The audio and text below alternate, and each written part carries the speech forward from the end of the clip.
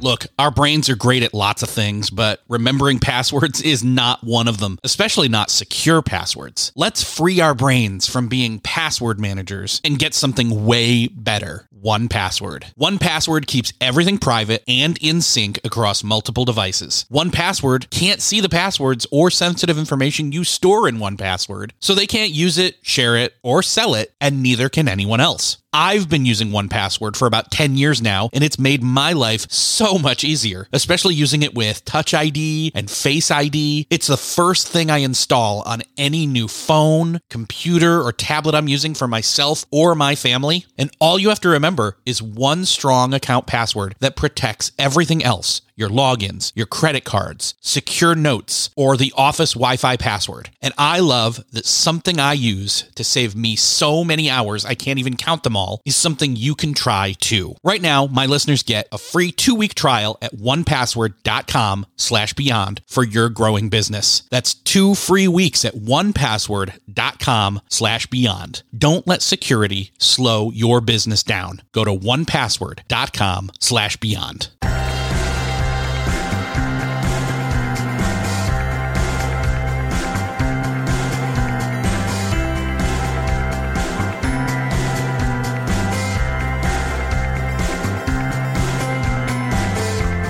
Hello, and welcome back to another episode of Beyond the To-Do List. I'm your host, Eric Fisher. This is the show where I talk to the people behind the productivity. This week I've been looking forward to for a while now. This is one I've been following and thinking about and planning for a very long time. This is a conversation with Tiago Forte. He is one of the world's foremost experts on productivity, and he's taught thousands of people around the world how timeless principles and the latest technology can merge to revolutionize their productivity, their creativity, personal effectiveness. He's got a brand new book out called Building a Second Brain, a proven method to organize your digital life and unlock your creative potential. And this is going into my top 10 productivity books of all time. This is one that I would not hold back on endorsing and referencing when people ask me for, hey, what's the next productivity book? What's the one I've got to check out? It's this one. This is the book that you need to get next. We talk about what a second brain is. And essentially it means that you're not holding all the information in your head. You've created a trusted system. Sound familiar? David Allen, Getting Things Done. And in fact, this book has been compared to David Allen's Getting Things Done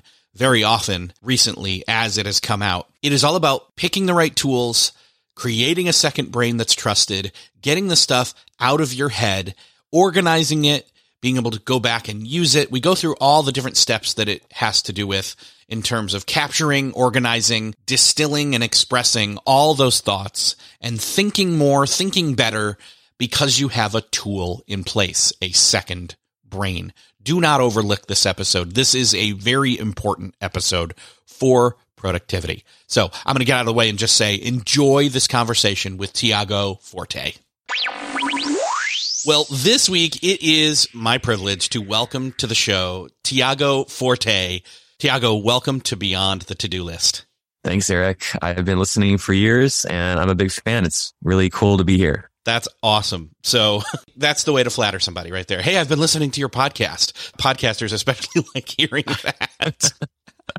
Oh my gosh. Well, I've been following you for a while too. And, you know, you're in the productivity world as well. You have this brand new book out called Building a Second Brain. It's been highly anticipated. In fact, I actually know there was a joke out there somewhere. One of my friends on Twitter was saying, you know, hey, I need this, this, and this, and this. And I said, sounds like you need Tiago's new book coming out. And he said, actually, my friend already is like a super follower of him and has been like coaching me through certain things. And I'm like, okay. I was just kind of playing around, but like you're being serious. So yeah.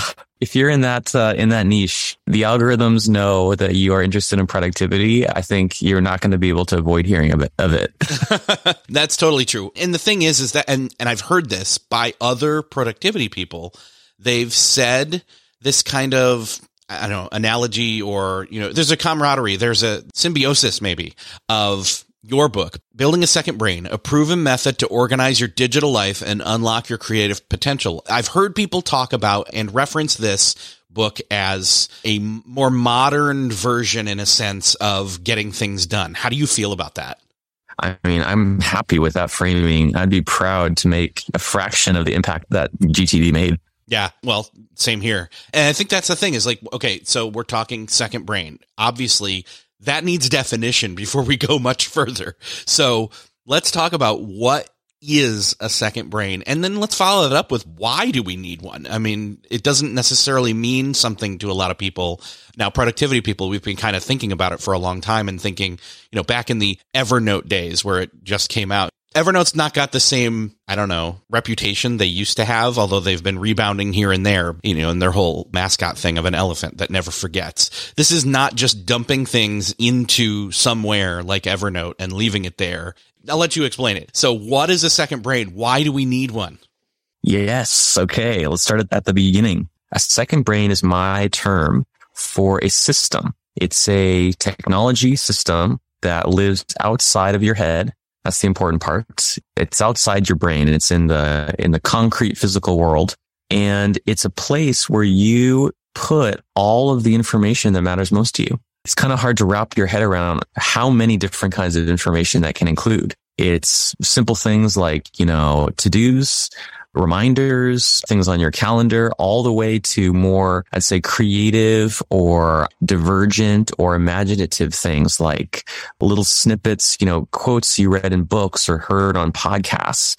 It could be imagery, photos, graphics, screenshots of websites. It could be examples of business case studies. It could be examples of, design, examples of marketing headlines. It could be stories. It could be theories, frameworks. Like this kind of depends on the kind of work that you do. But whatever kind of work you do, think about the output that you produce. What is the thing at the end of your day, the end of your week that you output? Well, whatever that output is, you also need inputs.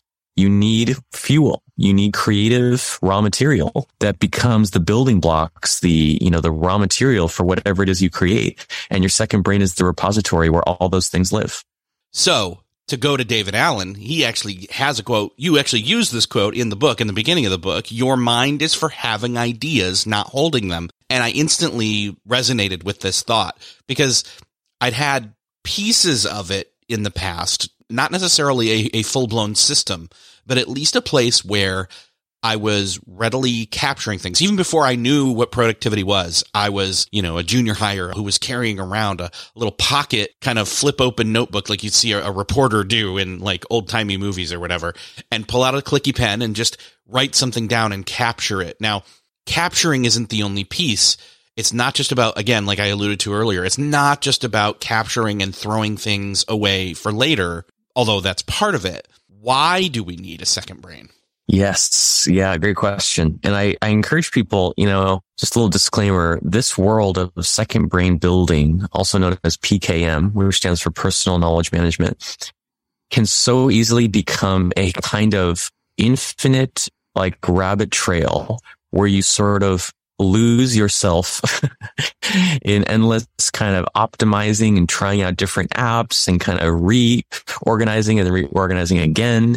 It can become kind of an unhealthy obsession. And so I'm always kind of warning people away from that first. But second, everything that I talk about is about actionability. And this is really the answer to your question. There are reasons to collect content for its own sake. Think of journaling. Like there are benefits to writing things down in the first place, which is fine. But what I'm really focused on is a different kind of benefit, which is how you're able to take action, better action, more effective action, faster action, more powerful, leveraged action because of the content in your second brain.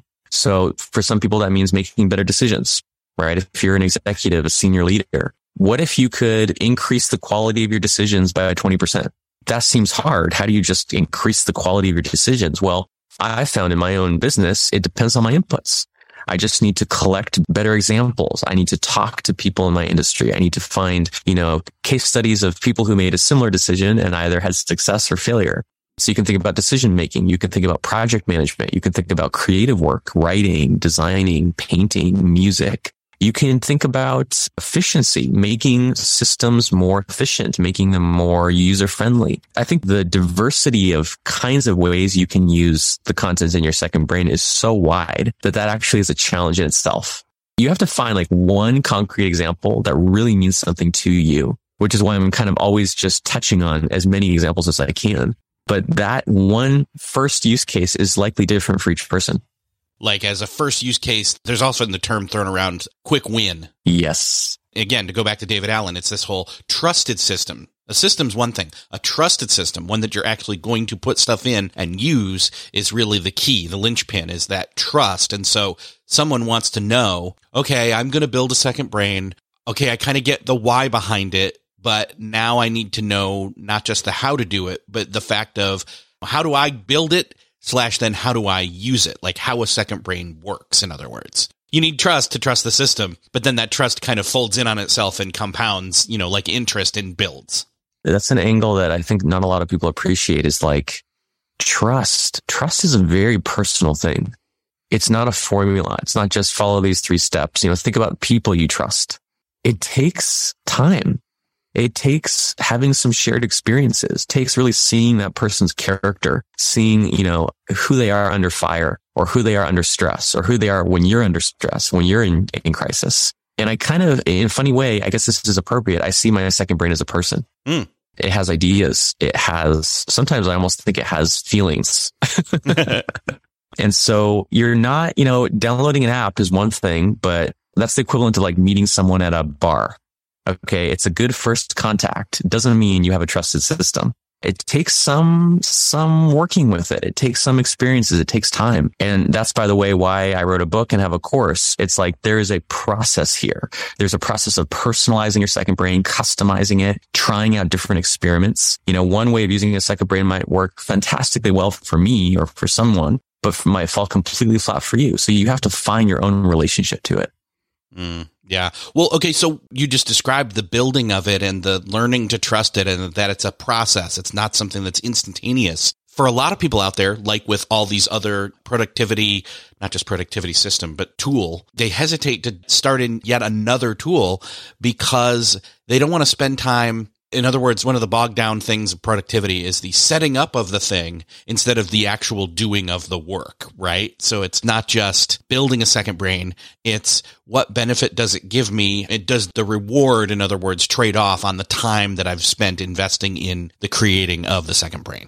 Gosh, this is such a good point. This is one of those things. I wish I could flip a switch and have just everyone understand this. I think you only understand it when you go through this process of like over-engineering, over-optimizing, over-organizing, over-collecting. You have to kind of feel the pain of that and how pointless much of it is. Because yeah, you're totally right. It's like setting up your productivity systems is the most dangerous form of procrastination.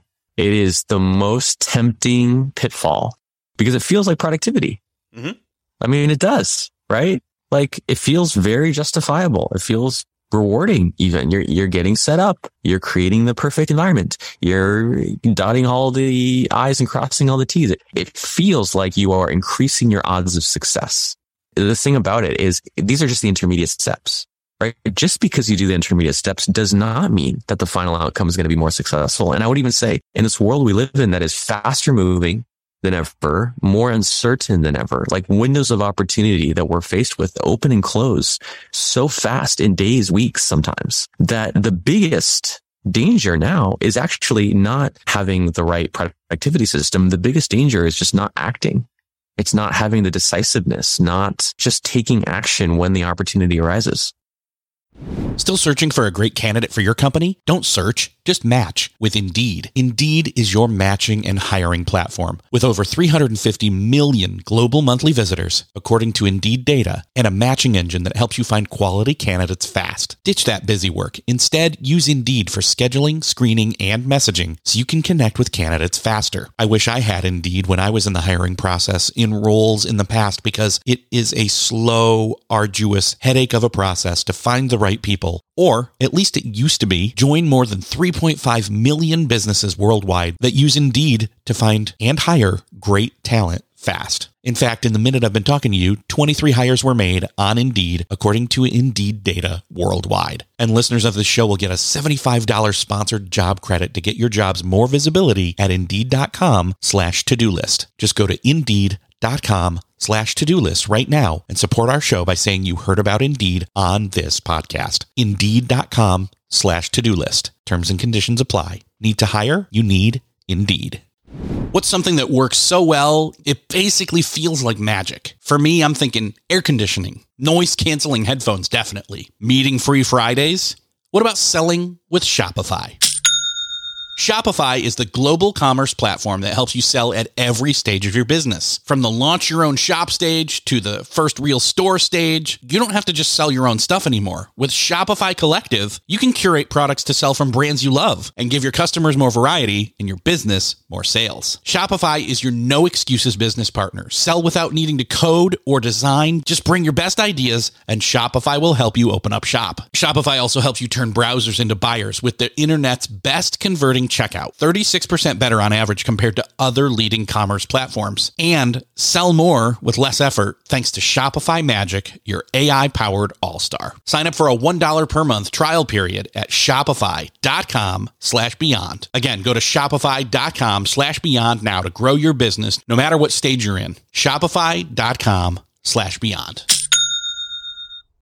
This episode is brought to you by Shopify.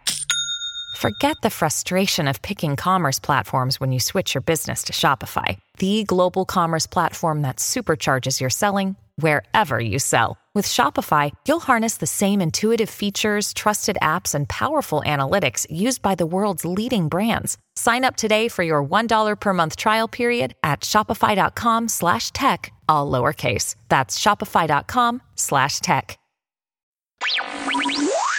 I want to jump into the superpowers of a second brain because I think those are really the convincing bullet list, if there is one, for not just the why, but the long-term investment, what that payout ends up being. And I think it also helps people relate in a sense as to some of the benefits they've experienced in previous kind of endeavors when it comes to either like journaling or capturing or other productivity related topics like those, because like, for example, first, one of the superpowers of the second brain, making our ideas concrete. In other words, externalizing something, getting it out of your head, right? I mean, this is the whole David Allen thing, is like your quote of his was saying, your mind is for having ideas, not for holding them. Well, we're overloaded with data. So if we're trying to hold that in our brains at all times, like I do have, and I'm willing to let it go, but I have a ton of useless information about which actors have played which roles in what things.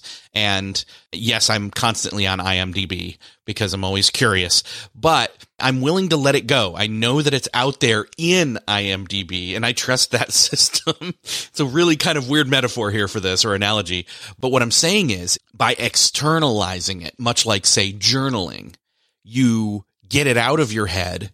And that can be thoughts, that can be feelings, that can be whatever. And you can go back and you can even reread those and make connections. And, you know, if time has passed and it's been a year, I actually did this recently. I looked back at a journal entry from a year ago last summer and I thought, oh my gosh, I've come so far.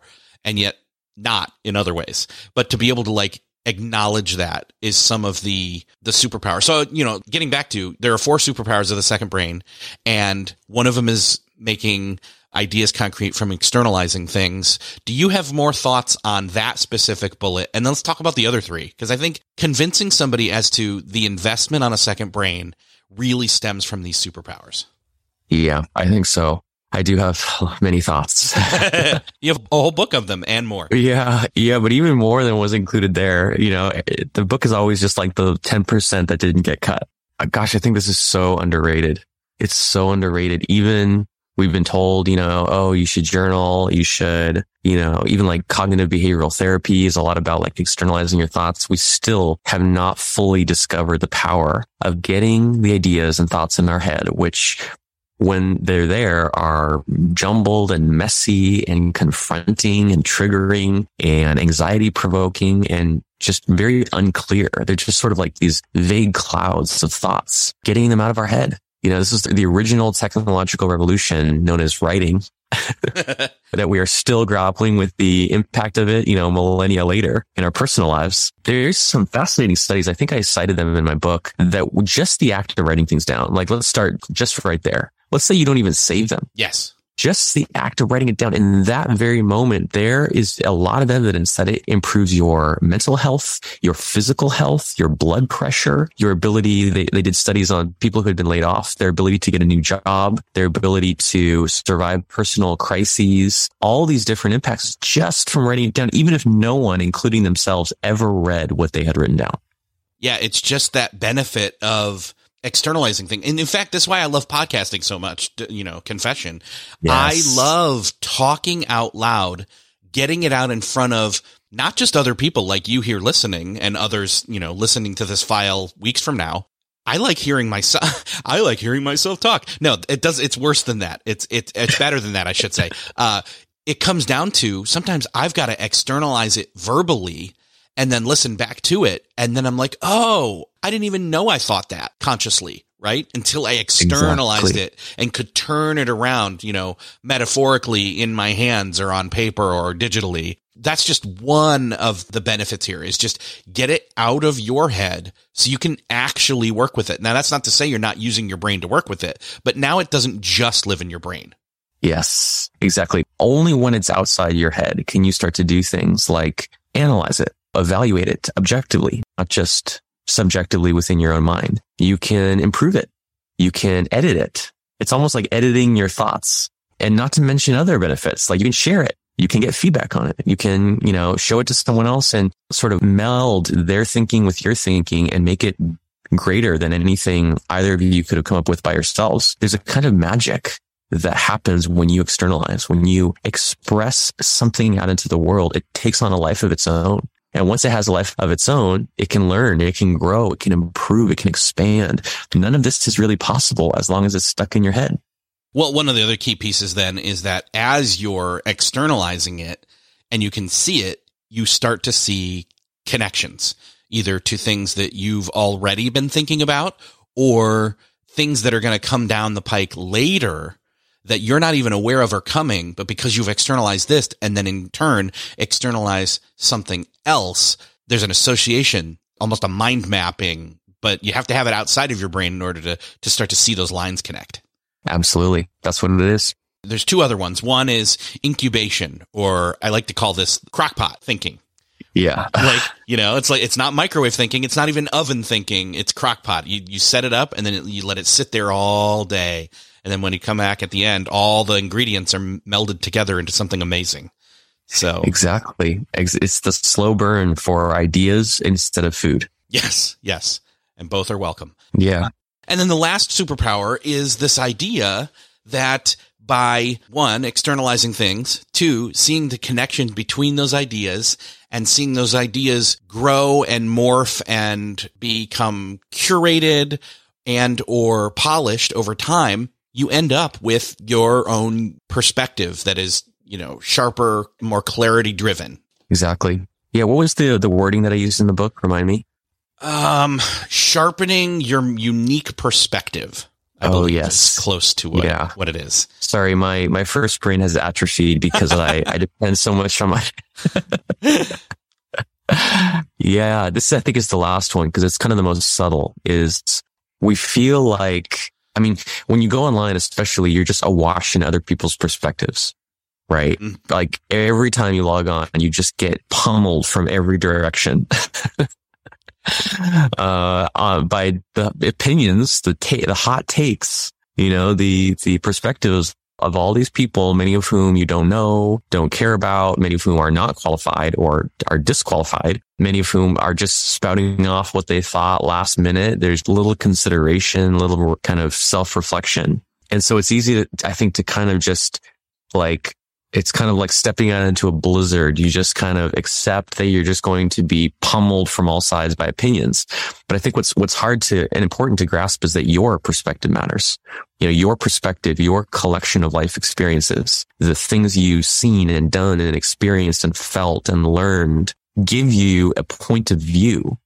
Maybe it's a point of view on the world. Maybe it's a point of view on your industry. Maybe it's the point of view on your organization or your team, or at least just about your own work in your own life that no one else has. No one else shares. Google can't provide. that same perspective. And that is largely the value that we offer as professionals. Like it used to be about having specific specialized knowledge. It's not really about that anymore. All knowledge is basically democratized. So what does a actual living, breathing human being contribute? Now that everything is public, everything is open source practically, it's a way of thinking.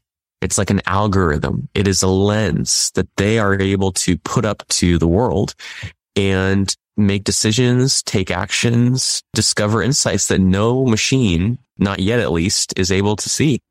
And I think the thing is that, we hear a lot of talk where people are like, they hesitate to start a blog or to start a business or start a podcast because they think somebody else is already out there talking about, not just on that medium that I want to do it on, they're talking about the exact same topic that I want to talk about. And this is a way to have a path forward and create that thing and kickstart that, whatever it is, with your own unique perspective, because you've taken the time to capture and externalize and then create new associations and let things incubate, but then you've sharpened your unique perspective. And then it truly is unique. Even if you're doing a spin on something somebody else has already done, it's uniquely you. Exactly. And it's always a spin. There's nothing new under the sun. Yeah.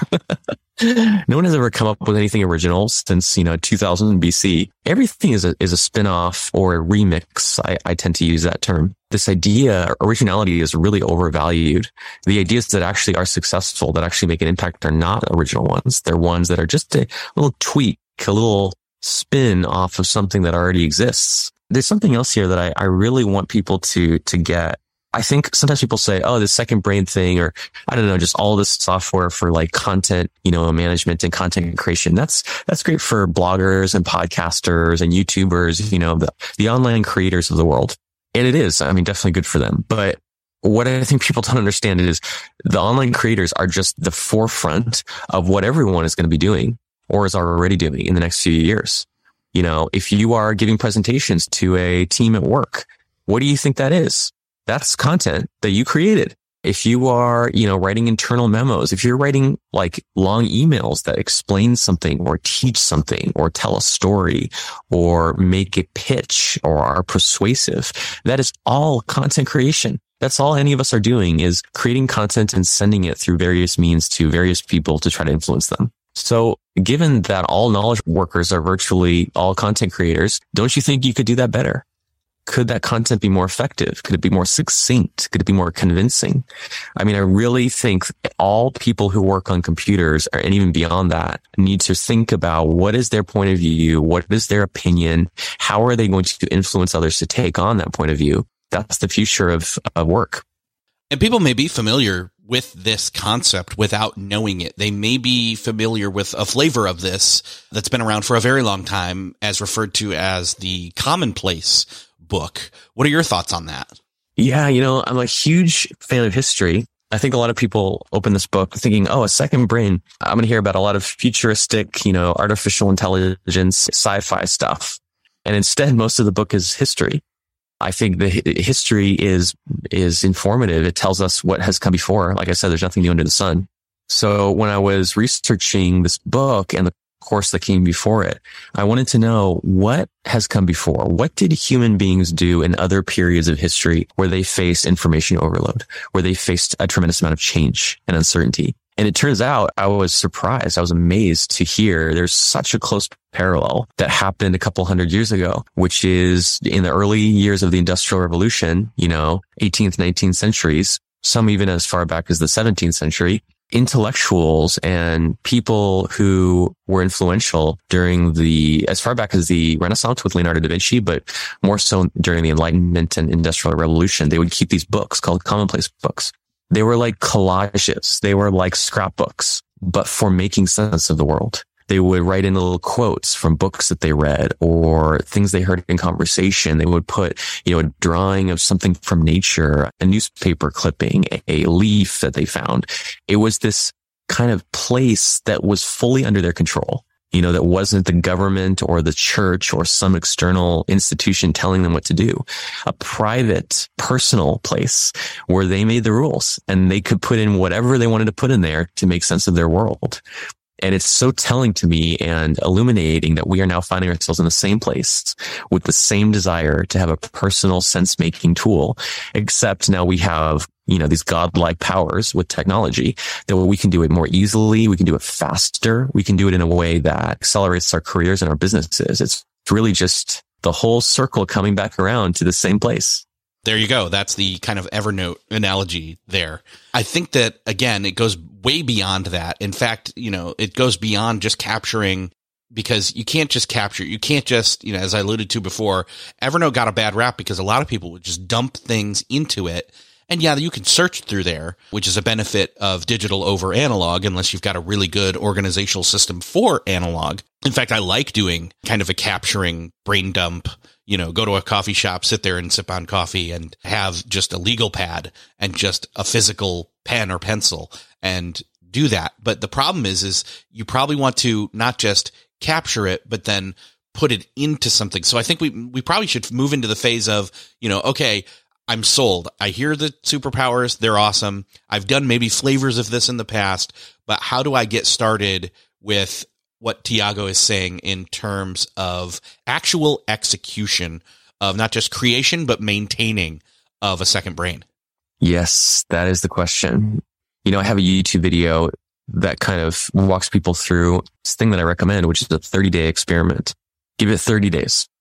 30 days to test some of my claims. And essentially, I'll kind of summarize the main gist of it is boot up, download, open whatever Notes app you are either already use or already have. The amazing thing is you can just very much use the built-in default Notes app on your phone or your tablet or your computer. On iOS, that's Apple Notes. Android has different ones depending on which version of Android you use. But that's the incredible thing is virtually every one of the several billion devices in the world has some way to take notes. So you can just start right there. Perfect. What I would recommend people do is to just create a few just basic notes. One for your to-dos, right? You don't need in the beginning a dedicated task manager if you have no experience with this. It could just be a single note where you just write a little list of half a dozen or a dozen things you have to do. That's already externalizing, right? Second, you want to create a note for ideas, right? Eventually you can use my Paris system and have different categories and a whole workflow for this. But I'm telling you, just put my claims to the test. Just do a little experiment. Have one note where when an idea occurs to you, you just write it down. You can also set up things like Siri to work with your notes, or different voice assistants, or different mobile operating systems have these things like these little workflow apps where you can add like a widget to the lock screen to make it a little bit easier. So you don't have to go all the way into your phone and open up the app. It does take a little bit of setup to find just 2 or 3 of the easiest ways to capture. But just start with a couple notes like that, things to do and ideas. Capture them over the course of a month. See if you already start to feel this lightening of the mental load, right? Most people, if this is something that they are interested in that fits with them, already start to feel more clarity, more peace of mind. They don't feel as stressed. They start to basically rely on this tool as an extension of their brain, which it is, which frees up space in their first brain to just either be more present or be more relaxed or finish work a little bit earlier. The way that you cash out those benefits depends on you. But I think what makes all this second brain stuff so promising is that it's not like, okay, spend 6 months or a year doing all this difficult, heavy labor, and then one day you'll get the benefits. Like we were talking about before, the benefits begin immediately. They begin the second that you start writing. And so I say start from there and then just expand as much as and to whatever extent it makes sense for you. Obviously, it goes beyond just capturing. It goes into organizing. What kind of organizational processes? Obviously, it's got to suit the person, and we're all unique. But what are some of the different ways that you suggest people start to organize what they've captured? Yeah, good. So I have this methodology. It's CODE, CODE, which stands for kind of the 4 stages that ideas that you capture move through. The C is capture, O is organize, D is distill, E is express. So you're totally right. I tend to encourage novices to capture. Just see what it's like to save things. But then you're totally right. They reach this point where they've sort of amassed a big steaming pile of notes. And they're like, what do I do with this? And that's where the O comes in, the second stage. And I have a framework for this called PARA, which stands for PARA, which is Projects, Areas, Resources, Archives, which is actually the single most kind of easy to adopt and popular thing that I've written about in my whole career. And it's a very simple, but also actionable way of organizing actually any kind of information. You can use it to organize your notes app, but also the power of it is that it's based on a fundamental principle that applies everywhere. So you can use it to organize your Google Drive, the documents folder on your computer, even project management apps. I've seen people organize their calendar this way, their email. It's like if you ever wanted just one organizing system for your entire digital life, that is Para. And what Para does is have you organize things not as people usually do erroneously by these huge categories, right? Like people will tend to say they'll have a notebook or a folder with like business or like ideas or quotes or, like basically organizing things in these giant buckets that are so big that think about in the future when you have just a little bit of time in between meetings and you're going in to retrieve something, you don't have time to search through potentially dozens, hundreds of notes in a gigantic folder called like psychology or something. What you do have time for is to go into a folder that's organized for one single project. And this is the P in Para, which is the most important part. Create one notebook or folder or tag or whatever it's called in your app for each active project, which is inherently limited, by the way. No human being really has more than 5, 10, maybe 12 or 15 active projects at any given time. And then when you go and save content from either your inner thoughts or the outer world, just ask one question about where to put it, which is what active project is this most relevant to? That's all you can afford, actually, is just answering one question per note. And I think the most important question is, how am I going to put this into action? Which most often is in a project. Got it. Okay. That's a great question. The thing is that we're not asking that question. We're literally just, save that for later, or, read it later type things. That's why those kinds of, you're scrolling through social and you hit read it later. Send it to my Read It Later app, whatever that is. Instapaper was one of the popular ones for a long time. Pocket even. But the thing is that we end up throwing so many things in there that it's like, well, we don't end up doing anything with it, honestly, because we didn't organize it as we threw it in there. For example, one of the things that we try to do with our recycling in our closet upstairs with our kitchen is we've got different buckets in that closet. And so you have to ask the question, wait, this is an aluminum can. So which bucket does this go in? By having quick, simple, easy choices, you look at your hand, what is it? Throw it in. It goes into the appropriate bucket. That way, the sorting part of things is already done to a certain extent. There's still more to do in the garage before we take it to the recycling center. But still, that first step gets us thinking in the right direction. Exactly. I love metaphors that come from physical organizing because they're so concrete, right? The problem with digital stuff is it's also abstract. Yes. So it's like, what do? You sort of move things around the house. I almost think of them as like little staging areas, right? It's like, something as simple as your hamper, right? You don't, every time you take a shirt off that now needs to be washed, trek out to the garage or whatever, laundry room to like individually place each sock in there. That would be very inefficient. You have a staging area called a hamper where you can quickly make that one decision, which is this dirty or not? Throw it in the hamper. Then at a separate time, you sort of batch process. So you en masse bring down or pick up this whole hamper and move it all at once to the washing machine. And then you go through the workflow of washing it. But we do this all over the house and all over our lives when it comes to physical stuff. But then in the digital world, suddenly we're like, what are the staging areas? What are the things that I'm trying to collect in one place? What are the workflows? Suddenly it's like a complete free for all. Well, and I love that metaphor to take it even one step further is because then it's based on your unique needs, wants, perspectives, etc., as to when and how long you're going to do the sorting of that laundry. If that's hey, daily, I have all the kids just go and take the baskets down and sort them real quick, and it takes them 30 seconds, and they feel like it's not a chore because it's so light of a touch, time commitment wise. So that's your daily. Or is it a weekly where it's like, once a week, all the baskets get taken down? And, there's exceptions to this, obviously, where it's like, right now I need that shirt. It's in that hamper. That's in that thing. That's, you go and run and do that and you pull it out and find it, much like a piece of information that you've got somewhere hidden away, captured. But, you've got your weekly where it's like everything gets gathered and it takes maybe a little bit longer. But again, much better to do at minimum on a weekly basis than say, can you imagine doing laundry on a monthly basis once a month and how big of a daunting chore, right? It's a big daunting chore, but that's not to say that there's not still room for unique monthly or even quarterly type of, hey, let's just make sure everything's in its right place. My brain is just kind of spinning here in terms of my first brain, by the way. This is so great. It's true. Think about, there's like a whole this is very funny, but there's a whole strategy around like laundry that you can do once you're doing this kind of staging ground thing. You can change the frequency, right?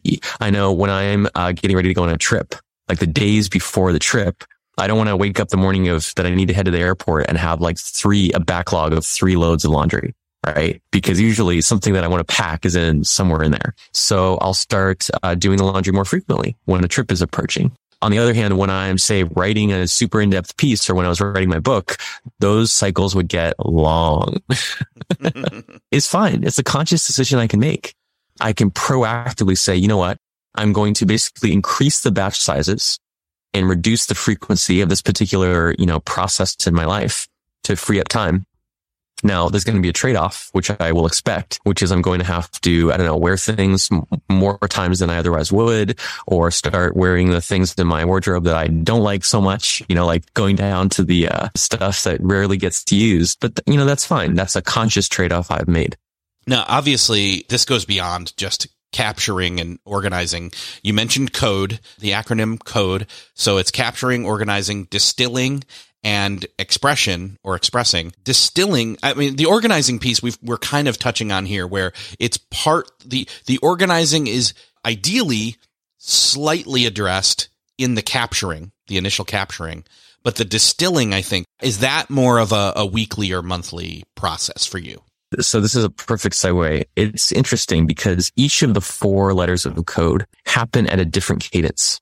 They actually have different rules or principles. Like, let's just take each one. Capture is in the moment, right? You can't be like, at the end of the month, let me capture all the things that I thought about this month because they're gone, right? So that is like one at a time, small batches, right when it happens. Organize now is different because once it's saved in some place outside your head, you don't need to get to that right away. I tend to do it every week or 2 weeks. I'll basically go through my Evernote inbox and just make one decision, that we mentioned about each one, which is where does this go in my para system? Now, distill is yet another principle. Distilling takes work. Distilling is hard. You actually have to read, content, think about it, which is always the most taxing thing to do, and then make decisions, even more taxing. This point matters. This part doesn't matter so much. Like the highlighting and the annotating and the sort of, adding discoverability to that note, which is what distilling is, takes some real cognitive effort, which is why my advice is to not do it on any kind of regular basis, not do it daily, weekly, monthly, or yearly. Instead, to wait until you have a practical use case.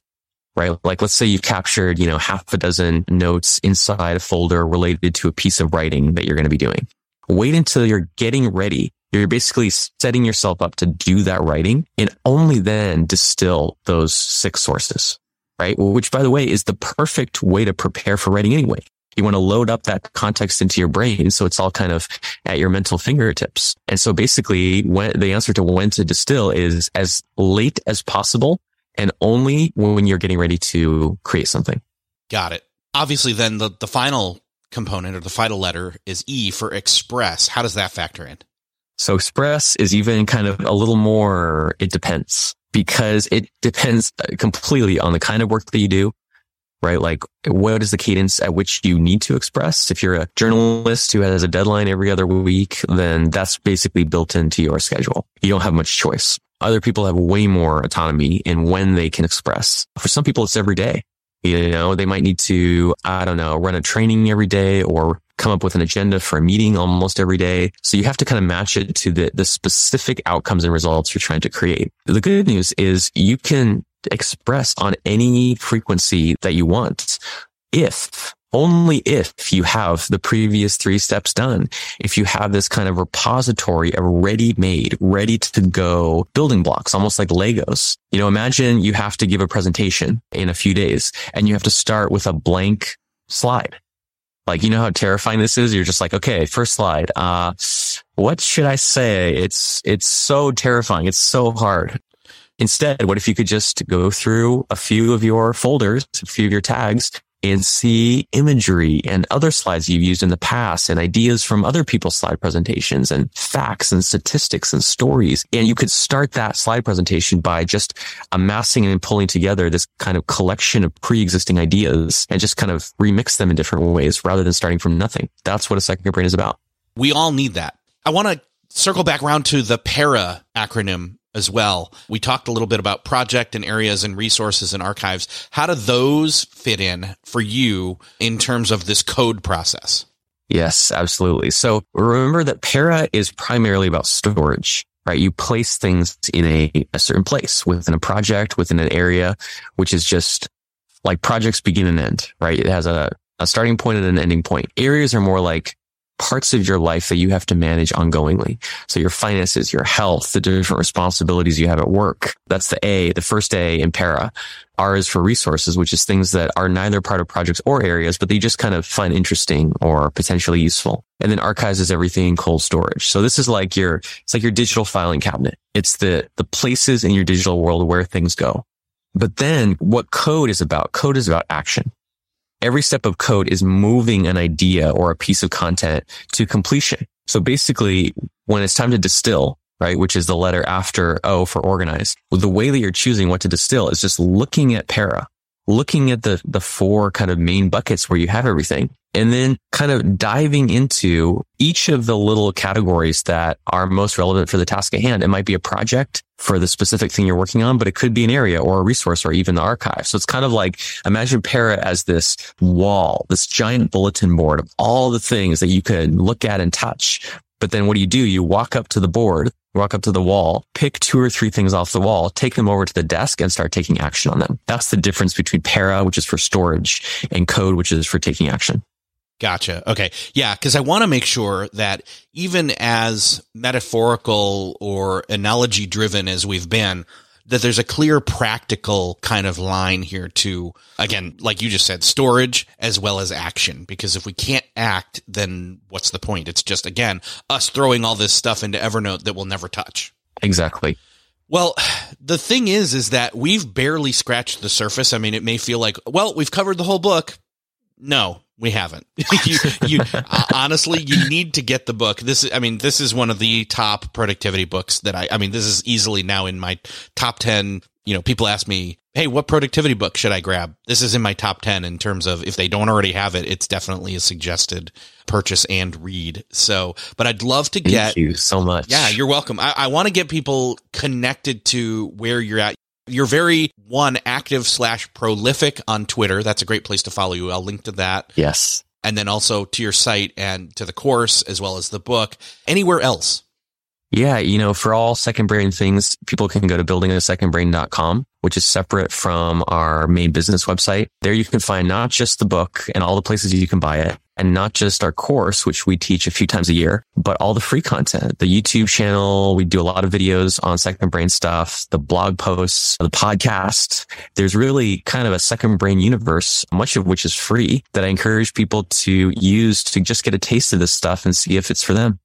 Perfect. Yeah. There's a lot out there to dip your toes into and get a taste and a flavor for this. And again, like we said earlier, 30 days trial and you'll see the benefits, even just from capturing. We're not even talking about like organizing and working with the stuff, but that unlocks it even more so. That like 10X's it and more. You build a second brain, which is a one-time, relatively short-term project, actually. But then there's working with your second brain, which is a long-term area that there's no limit to how much you can learn about it, improve it, and leverage it over time. Seriously, go grab the book. It's so worth it. I am committed to kind of, revamping / pulling together the pieces of this that I've done in the past and the remnants of that and the wake of it, the aftermath of it, and making it work more so than ever before. Because again, I've been overloaded. I've been overwhelmed trying to hold things in my brain. And I've learned over time, like I'm always better. I always perform better and feel better capturing and then having that stuff ready to work with. The working with it stuff is really the missing piece, more so for me personally, confession wise. So don't feel like you're alone in that. If you've tried different aspects of this before, start again with this. Absolutely. I couldn't agree more. And thank you. Tiago, it's been great talking with you. Thank you so much for being here. And hopefully this is just the first of many appearances on the show moving forward. I hope so. Thank you so much, Eric. Well, that's another podcast crossed off your listening to-do list. I hope that you enjoyed this episode with Tiago Forte. I loved talking with him. Obviously, he will be back on the show at some point before he ever writes the next book, whatever that is. This is an important milestone in terms of productivity because the second brain is something that has been coming for a long time in terms of getting stuff out of our head, having the digital tools to track and sync it, to organize it, and then to distill it and express it, using it in different ways, organizing, archiving, all of those good things that need to happen to get the stuff from your work and your life off your mind so that you can really live. You can stop thinking about that work stuff while you're not working, or stop worrying about life stuff when you're trying to really live your life. This is the answer. So make sure to pick this book up. I've linked up to it in the show notes. You can also click through on the show notes here at beyondthetodolist.com to connect with Tiago on Twitter. He's prolific there. Also, don't forget to check out shortcast episodes of Beyond the To-Do List. They are about 7 to 10 minutes. They are quick, short bursts of productivity from past episodes in the archive. You can find out more and try those for free over at beyondthetodolist.com/Blinkist. If you loved this episode like I did, consider sharing it. Do that favor for me. Hit that share button in your podcast player, app of choice. Share it with that person you know needs to hear this episode. Thank you for doing that. Thank you for sharing. Thank you for listening. And I will see you next episode.